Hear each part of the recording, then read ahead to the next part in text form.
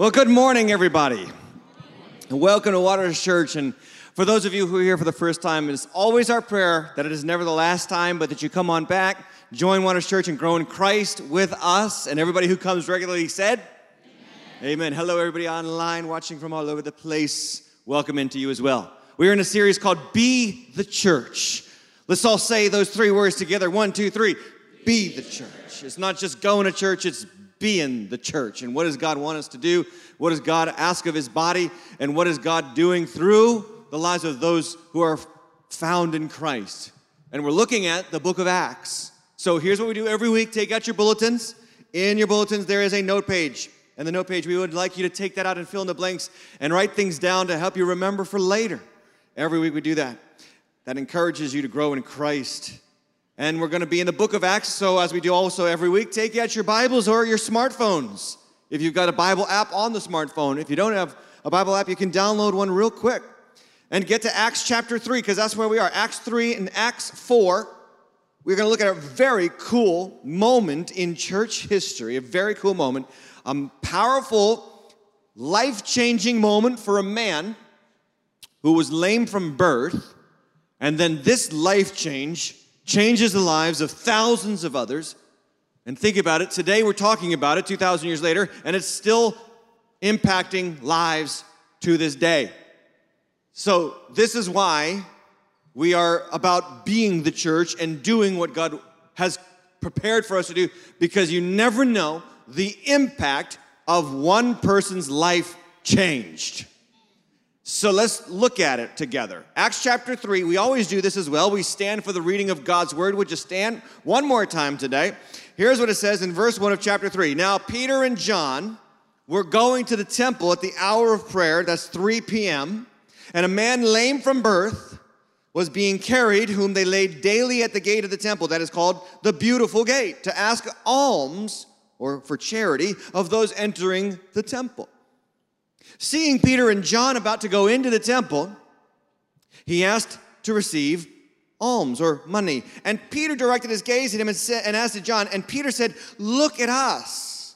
And he fixed his attention on them, and expecting to receive something from them, Peter said, "I have no silver and I have no gold, but what I have I give to you. In the name of Jesus Christ of Nazareth, rise up and walk." And he took him by the right hand and he raised him up. And immediately his feet and ankles were made strong. And leaping he stood and began to walk and entered the temple with them, walking and leaping and praising God. We used to sing an old song in the church about this moment. I don't know if any of you remember it. You're all probably new to the faith over here at Waters Church. But we used to sing it, walking and leaping and praising God. Anybody know? I'm the only one. Okay. Just forget I said that. Okay, so he's walking and leaping and praising God into the temple. And all the people saw him walking and praising God and recognized him as the one who used to sit at the beautiful gate of the temple asking for money. And they were filled with wonder and amazement at what happened to him. And while Peter sees all these people come to him, it says this in verse 12, and Peter saw the crowds. He addressed the people saying, "Men of Israel, why do you wonder at this as though by our own power we have made this person walk? The God of Abraham, the God of Isaac, the God of Jacob, the God of our fathers, glorified his servant Jesus, whom you delivered over and denied. You killed the author of life," verse 15, "but God raised him from the dead. To this we are witnesses. And in his name, by faith in his name," what name? The name of Jesus. "This man has been made well. And the faith that is through Jesus has given the man perfect health in the presence of you all. And now, brothers, I know you acted in ignorance, as also did your rulers. But what God foretold by the mouth of the prophets, that Christ would suffer and thus be fulfilled. Repent, therefore, and turn back, that your sins may be blotted out." Anyway, he preaches for a little bit there. Skip now down to verse 1 of chapter 4, and here's what happens then.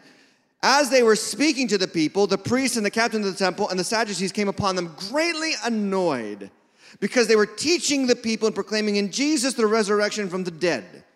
And they arrested them and put them in custody until the next day, for it was already evening. I want you to see something. Peter and John perform a mighty miracle, a life-changing miracle. And all that they get in return is a night in jail. Sometimes you do the right thing and get wrong results. But it doesn't mean you're not right in the eyes of God. Amen, somebody.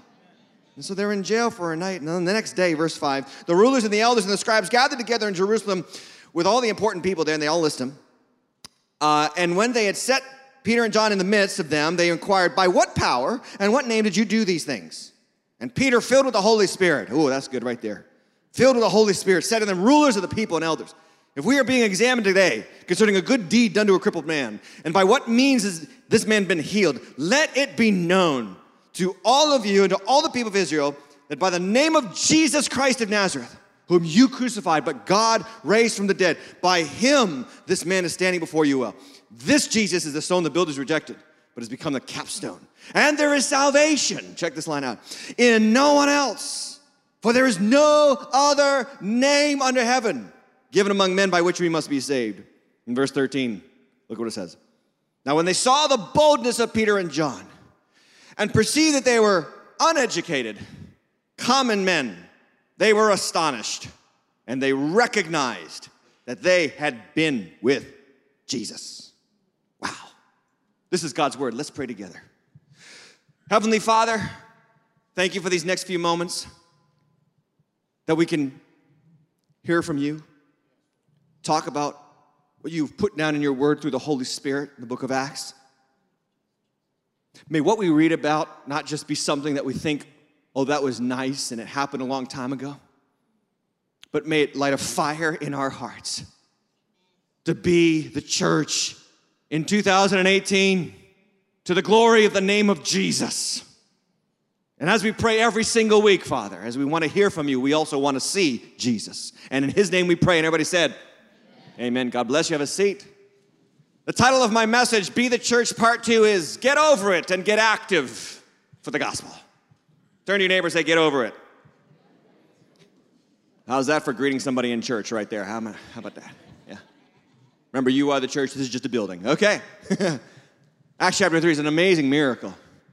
And we are looking at the book of Acts, and the reason why we're looking at the book of Acts is because the book of Acts unpacks what the church did after Jesus rose again and filled them with the Holy Spirit.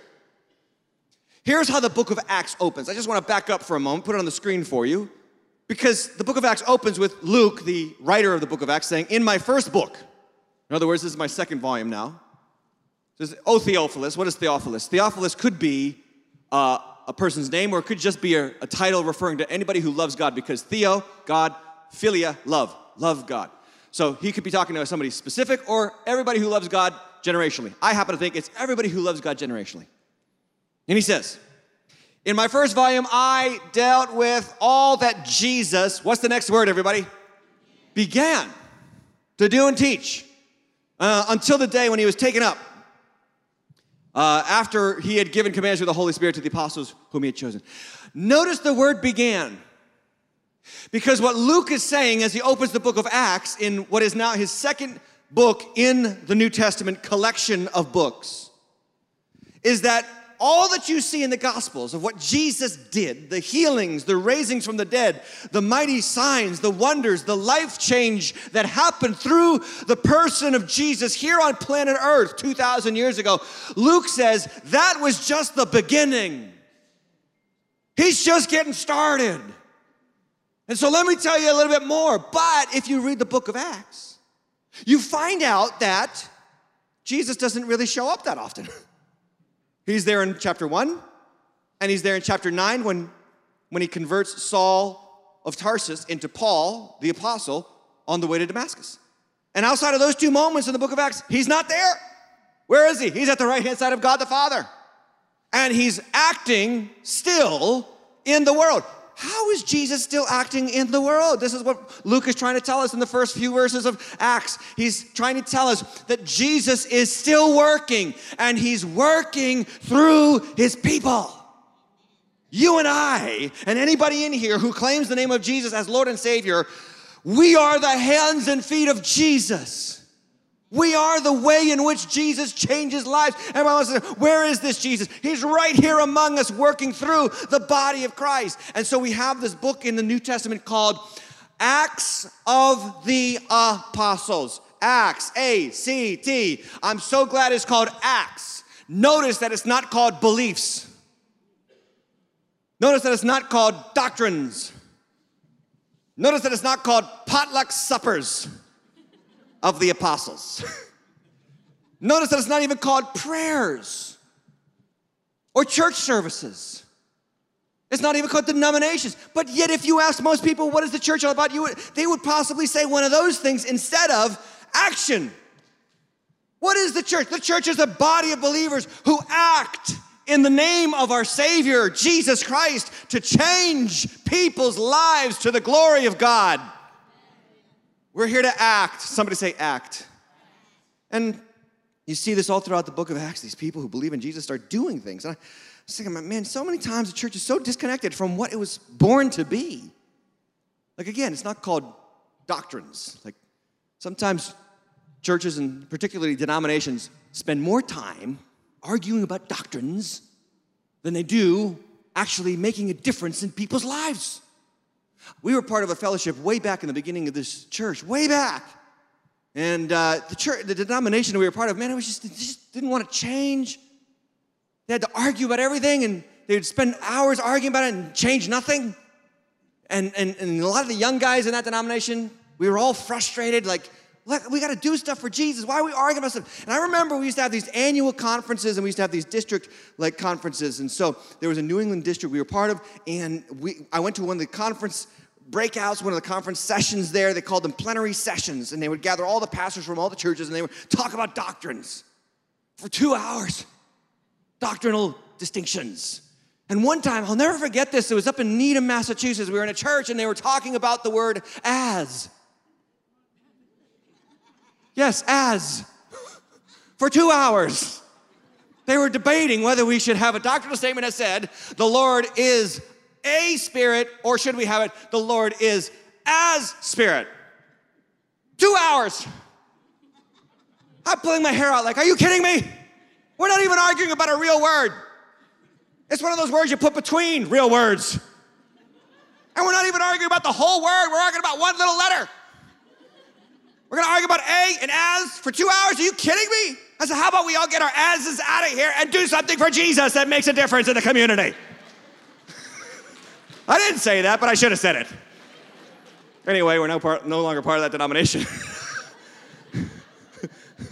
Sometimes the church can get so caught up in things that don't matter.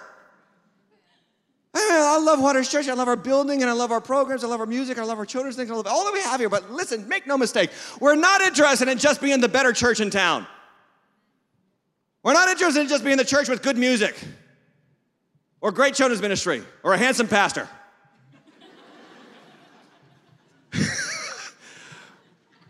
We're here to make a difference in the lives of people outside these walls. That's why we're here. And if you're interested in just coming and taking and receiving and being happy that you're in church once a week, find another place, because I want you active in the power and the purposes of God to see your neighbors know that there's a God in heaven who loved them enough to send his son to die for them and raise them up on the third day.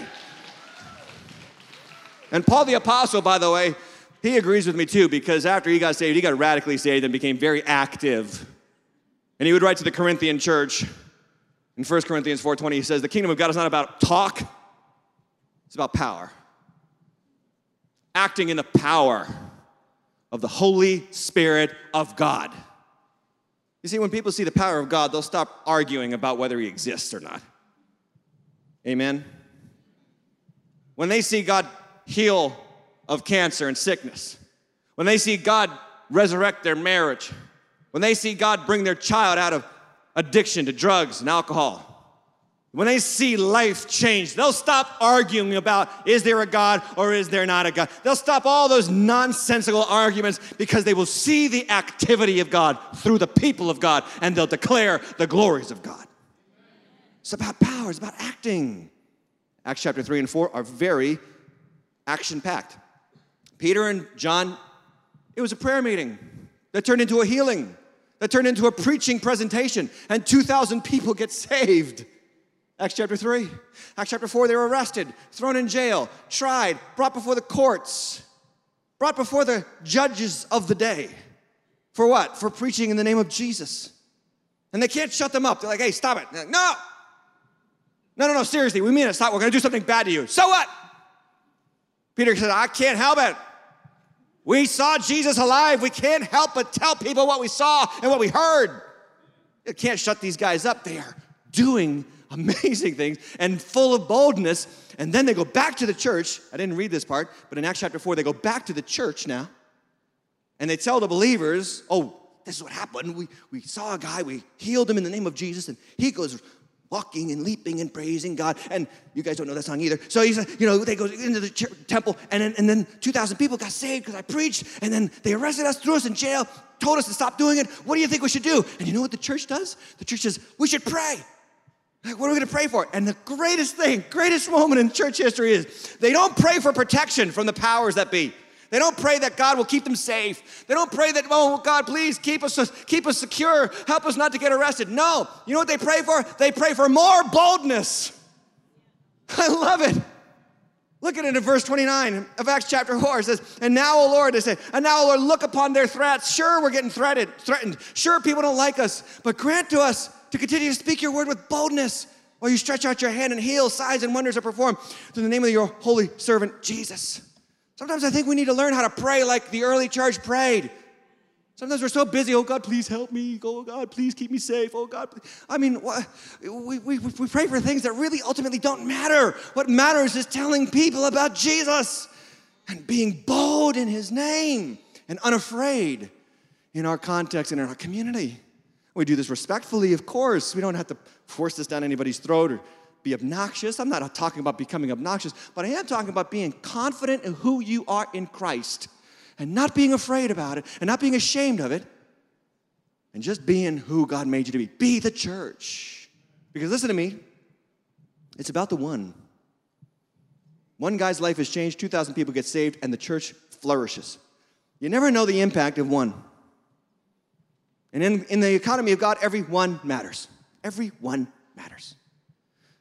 In 1998, a movie came out by the name of Saving Private Ryan.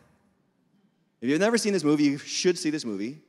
Tom Hanks plays Captain Miller, and he's part of the Normandy invasion. In the first 15 minutes of this movie, it's very hard to watch.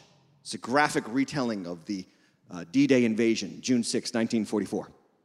And for 15 minutes, I mean, you just watch these guys fight and die and bleed and suffer to take those beaches. It's probably the most pivotal battle in military history in the world. I'm not kidding. If that battle goes the wrong way, we're all speaking German under a totalitarian state. But because they won that battle, we have freedom today. Because of that, the bravery of the soldiers. So it's this huge battle, 15 minutes, and then that's over, and then they win it, and Captain Miller is given another assignment, a new assignment, fresh off the heels of the most important battle in military history. And the assignment now is, go and find a guy named James Ryan, because his 3 brothers, he's one of 4, and his other 3 brothers have already died, and his mom's gotten 3 letters from the military office that they're all dead except this one. And we don't want to send her home one more dead son. So go save him. And Captain Miller has to get his 8 men with him and travel across the European countryside in the midst of the war and risk their lives and fight some skirmishes and some battles and lose actually 2 of their members to find James Ryan. And they're arguing about it because you could possibly see yourself in this situation. How is this guy's life worth the lives of us 8? I mean, and one of the soldiers says, is my life worth less than his? And they have this ongoing debate. It's a really powerful film. And eventually they come to a conclusion. It's a powerful conclusion. And one of the quotes actually kind of sums it up. And they kind of realize that, like, if we could just save this guy, maybe we could justify all the war, all the blood, all the mess that we're involved in. Here's the quote. I want to read it to you from one of the soldiers with Captain Miller. He says, part of me thinks, leave him and go home. But then another part of me thinks, what if by some miracle we stay and actually make it out of here? Someday we might look back on this and decide that saving Private Ryan was the one decent thing we were able to pull out of this whole awful mess. Like you said, Captain, maybe we do that. We all earn the right to go home. What did they do? They made a calculation. Maybe the war's worth it if we can save one. And I want to tell you something about your life. Your life is a war. Oh, no, it's not to the level of World War II. Thank God for that. But it is a war. It's a battle. As a Christian, you'll battle the flesh. That's your inward desires to do what God doesn't want you to do.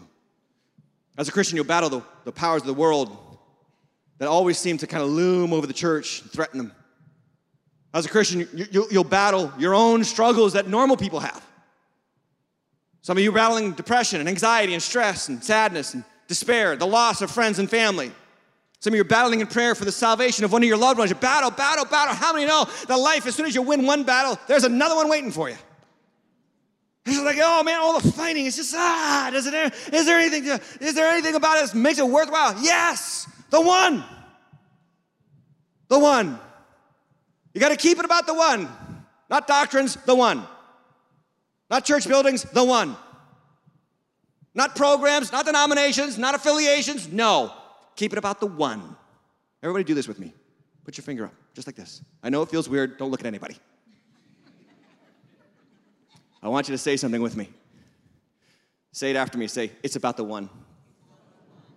Because there was a time I was the one. Amen?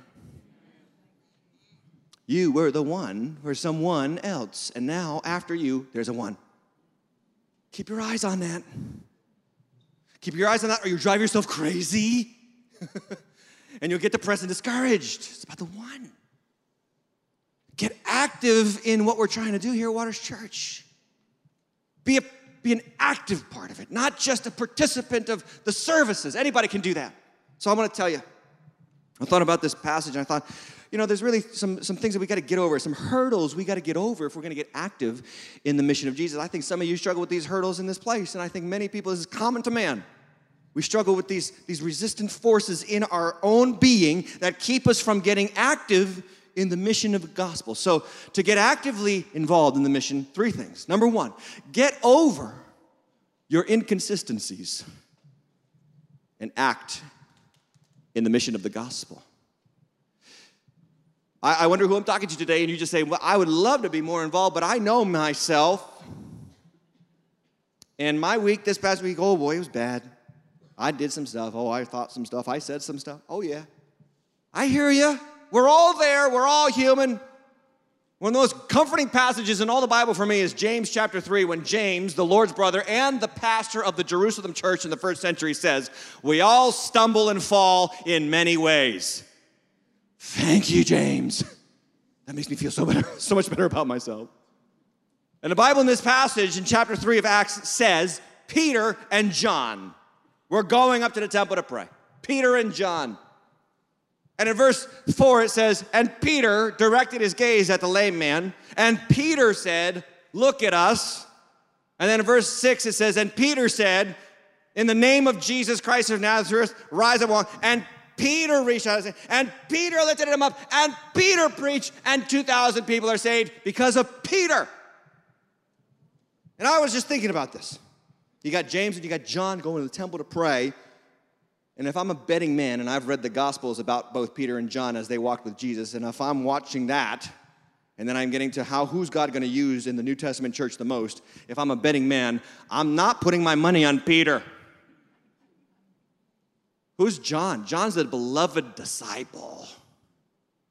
The Bible in the Gospels paints this beautiful picture of John. He's the beloved disciple. How do we know he's the beloved disciple? Because he wrote a gospel. It's called the Gospel of John. And in that gospel, he constantly refers to himself as the beloved disciple. Talk about being secure in the love of God. Amen? For all human history, I shall now be known as the beloved disciple. John's the guy who's close to Jesus. He's the intimate disciple. He's the disciple that lays his head on Jesus' chest at the Last Supper. He's the disciple that follows closely as Jesus is arrested. He's the disciple that stays right by Jesus through the whole ordeal. And at the cross, there's John. John, the beloved disciple, is at the cross. And Jesus from the cross says, this is your mother, and this is your son to marry his mother. This is now your son. He's going to take care of you because I can't. John. He's a good disciple. You read his letters, 1st, 2nd, 3rd John, towards the end of the Bible. He's talking about, just love God.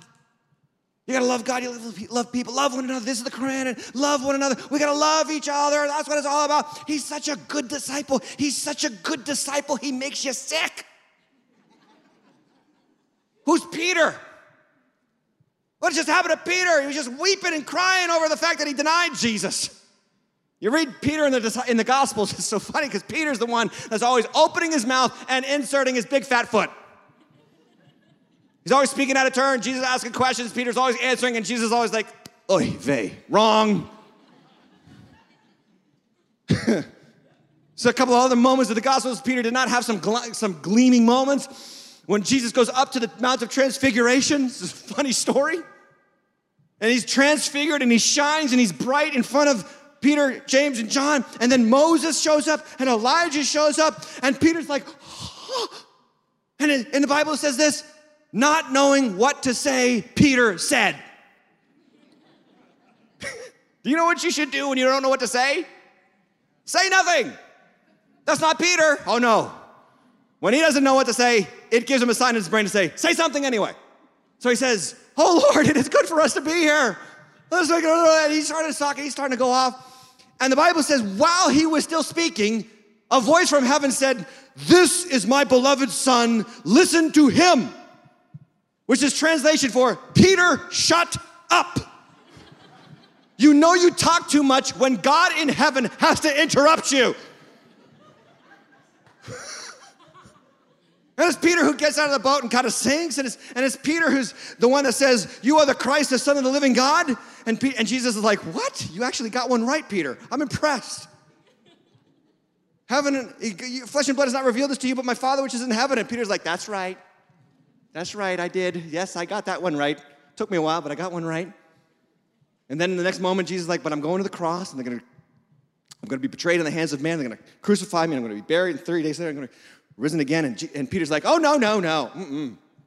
Now he's got a scout badge on his chest. Yeah, answering a question right here, my scout badge. He says, no, this will never happen to you, Jesus. And Jesus says, get behind me, Satan. Now, it's one thing to be called Satan by somebody.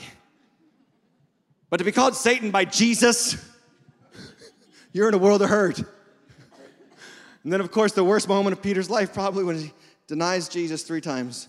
Aren't you one of his disciples? No. Your accent, you're one of those Galilean fishermen. I know, you're with Jesus. No. No. I saw you with them. And the Bible says he swears and he curses and he says, I'm not with him. Cock-a-doodle-doo. He weeps and he runs off. And he's totally blown it. You know what I see in Peter? I see a lot of failure in Peter. And you know why he's written down there with all of his warts and all of his failings in the gospel record? You know why he's there? For you. For me. So that we can learn that God is not looking for perfected saints to do powerful things. God is looking for willing vessels who know it is not the power of you that changes people's lives. It is the power of the gospel through you in the name of Jesus to do great and awesome things, regardless of your record of righteousness. I love the fact that he's there. Peter makes the rest of us look so good. But notice what Peter says. He says in the name of Jesus. And the reason why? You know why he says in the name of Jesus? Let's talk about that in the name of Jesus for a moment. Because some Christians think that in the name of Jesus is like magical incantation. Like abracadabra God. Like, I really want you to do this, so in the name of Jesus. And that's not what it is. It's not an incantation. It's, in the Bible, a person's name refers to their character and reputation. Even today, we'll say like, oh, that company has a great name. Or that restaurant's got a good name over there. What are we talking about? Their reputation. What do we mean by that? They've done right. They're trustworthy. They're honorable. They're respectful. When we pray, we always have to pray in the name of Jesus, because what we are doing is we are agreeing with God that our reputation is not good enough, but Jesus' reputation is perfect, and he lived the life we couldn't live, and he obeyed in the ways we can't obey, and he honored God perfectly. And so when we pray, we don't pray in our name and in our reputation. We pray in the name of the one who passed every test before the Father, and we have confidence because his name carries serious weights in the courts of heaven. Some of you are like, listen, here's how I know some of you are not praying in the name of Jesus because you expect God to pray. You expect God to answer your prayers based on your Christian performance this past week. Well, I did some good things this week. God, you owe me. That's praying in your name. Watch out for that, because pride cometh before a fall. And on the other side of a great week is a horrible week where God kind of reminds you how you're still human and you still need his grace and you still need his power. Praying in the name of Jesus is praying in the only power that gives you access into the heavenly throne room. Sometimes the people who fail the most are the ones that God uses the most. You know why? Because they know they need God's help. And I'm telling you, it's a very precious place to get to in your life when you know you need God's help. When you know it's not your power. When you know you've got nothing left. When you come to the end of yourself, boom, there's God's power. Jesus said it like this: "Blessed are the poor in spirit, for theirs is the kingdom of heaven." The resources of heaven are available to the people who have come to the end of themselves and know they've got nothing to offer. They need God, and He shows up. I want you to write this down in your notes. It's those people who know they are bad that are far more open to God's power than people who think they are good. Yeah, that'll preach. It's the people who know they got nothing to offer. How am I going to get this job done? How am I going to live for Christ in my neighborhood? How am I going to live for Christ in that job? Everybody around me swears. Everybody around me tells dirty jokes. Everybody around me gossips and lies and steals and does all kinds of questionable business practice. How am I going to do? Through the power of God in you, that's how. When you stop trusting in your righteousness and you start trusting in the righteousness that has been given to you by faith in Jesus Christ. I'm telling you, that's how you get over your inconsistencies, because we all got them. We all got our inconsistencies, and God's not looking for perfect saints. He's looking for people who are available to receive His power. That's why Peter was chosen that day to do that mighty work. Number 2, get over your insecurities and get active in the mission of the gospel. Get over your insecurities, because we all have those too. Out there in beyond these walls, outside of church, there's a bunch of comparisons waiting for you to make. You can compare your house to other people's houses, your car to other people's cars, your job to other people's jobs, your looks to other people's looks, your talents to other people's talents. You don't even have to go outside your house anymore. You can just log on to your social network and just start comparing and feeling insecure and feeling like you're a nobody and you got nothing. I was reading about an article this past week, teen suicides, all-time high, especially amongst 15 to 17-year-old girls. I have a 16-year-old daughter. And you know why they're all doing this? You know why they're killing themselves? You know why? Because they're on social media constantly comparing themselves to these fabricated images of perfected women that have been photoshopped. And it's a false narrative for our young girls to think that once you're sexy and beautiful, then you're valuable. We need to teach them about the gospel of Jesus. He comes for people who don't measure up to the world's expectations. And He thinks you're valuable. And He thinks you're beautiful. And He shed His blood to prove to you that you are worth something to the God who made you. That's the message of the church to the world today that so many people need to hear. But we got to watch out, because here's what happens. If we're not careful, we'll bring those comparisons right into the church. Oh, I'm not as gifted as that guy. I'm not as talented as that person. I don't know as much Bible as that person. I don't know. Really skilled. Not me, not so much. Get over those insecurities, because God is not looking for super talented people either. It's the people who don't think they got that much talent that God can supernaturally fill with talent and ability and gifts of the Holy Spirit, like Peter. Get up and walk. He picks him up. Get up and walk through the Holy Spirit. And it says this in verse 2, it says the gate called Beautiful Gate. This is where this miracle happens, at the gate called the Beautiful Gate. And in the temple in those days, there was 10 gates, and one particular gate was on the eastern side of the temple, and it was massive. It took 20 men to close the doors.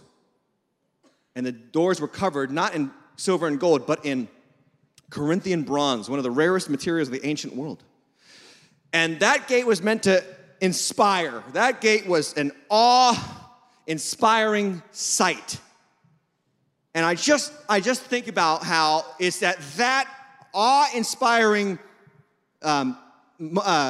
scene, if you will, that awe-inspiring setting that Peter and John walk up to and perform a mighty miracle in.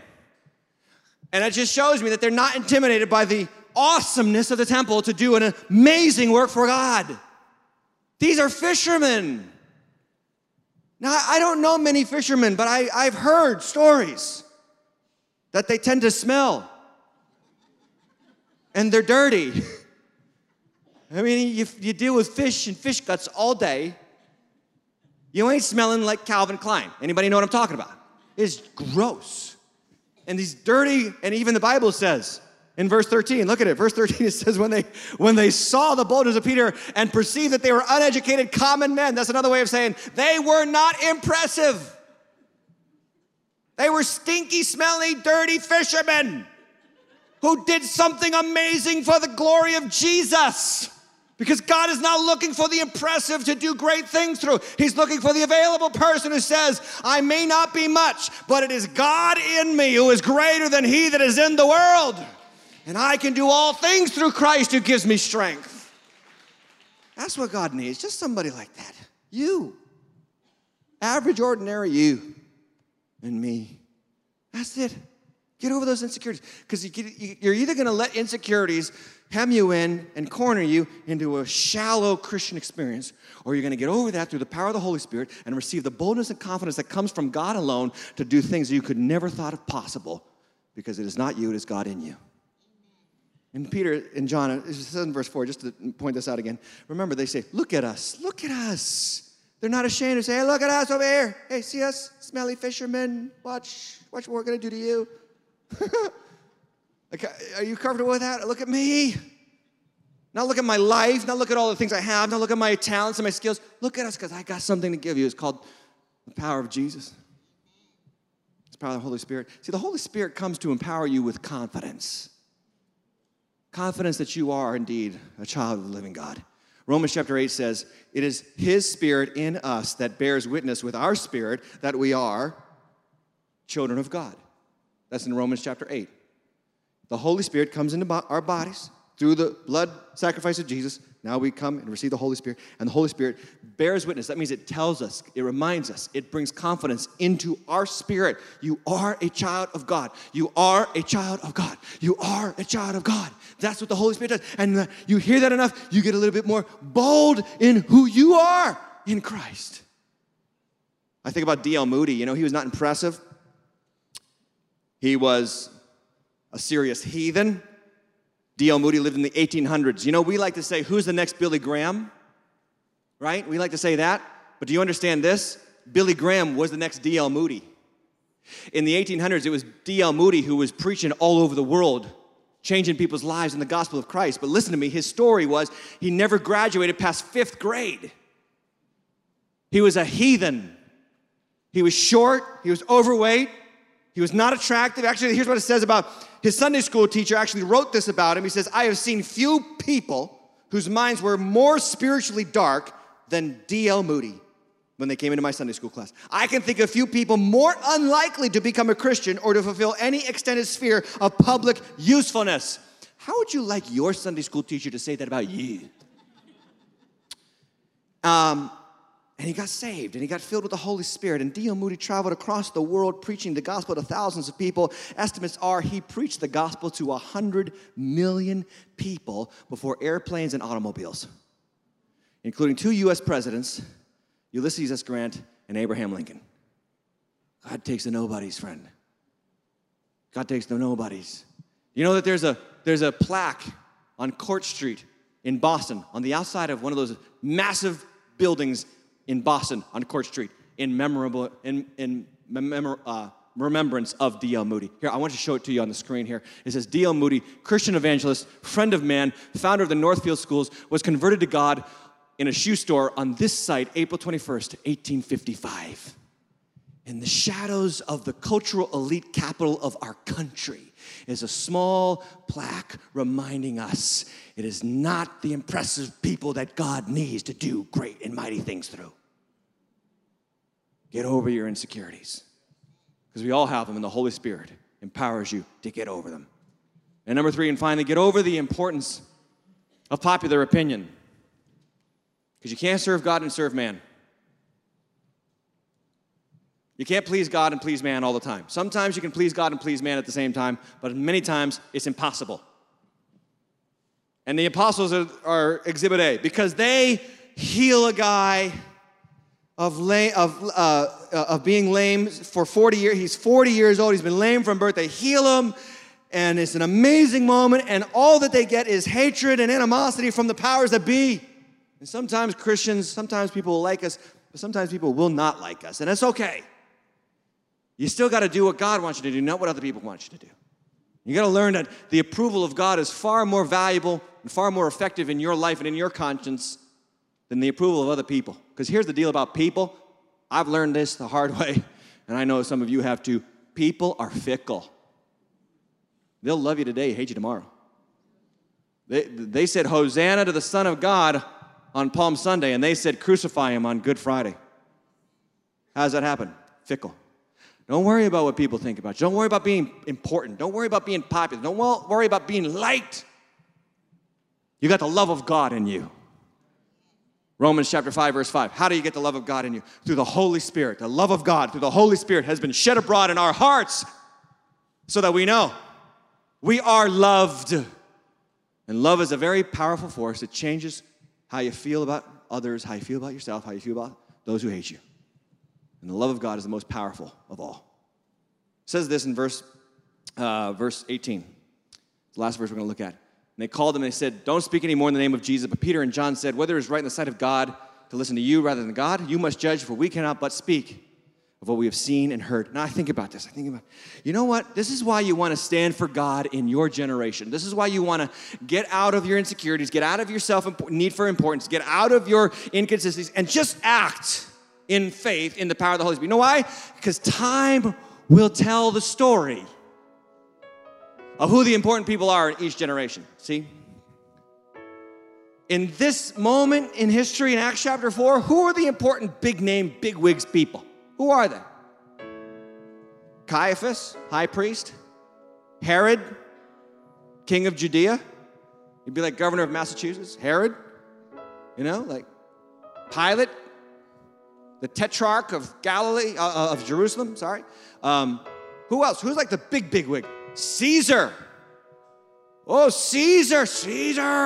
They said Caesar was God in some cases. But isn't it funny that 2,000 years later, we're talking not about Caesar, are we? Today, 2,000 years later, we name our sons Peter and John and Mary, and we name our daughters Mary and Sarah and Rebecca. And we name our dogs Caesar. Come on, somebody, that's good preaching right there. Time will tell the story. You stand for God, and time will tell the story. I want to wrap this up with just getting you to write 3 more things down. Trust me, it's worth it. Write these 3 things down. The fullness of the Holy Spirit. This is what it looks like.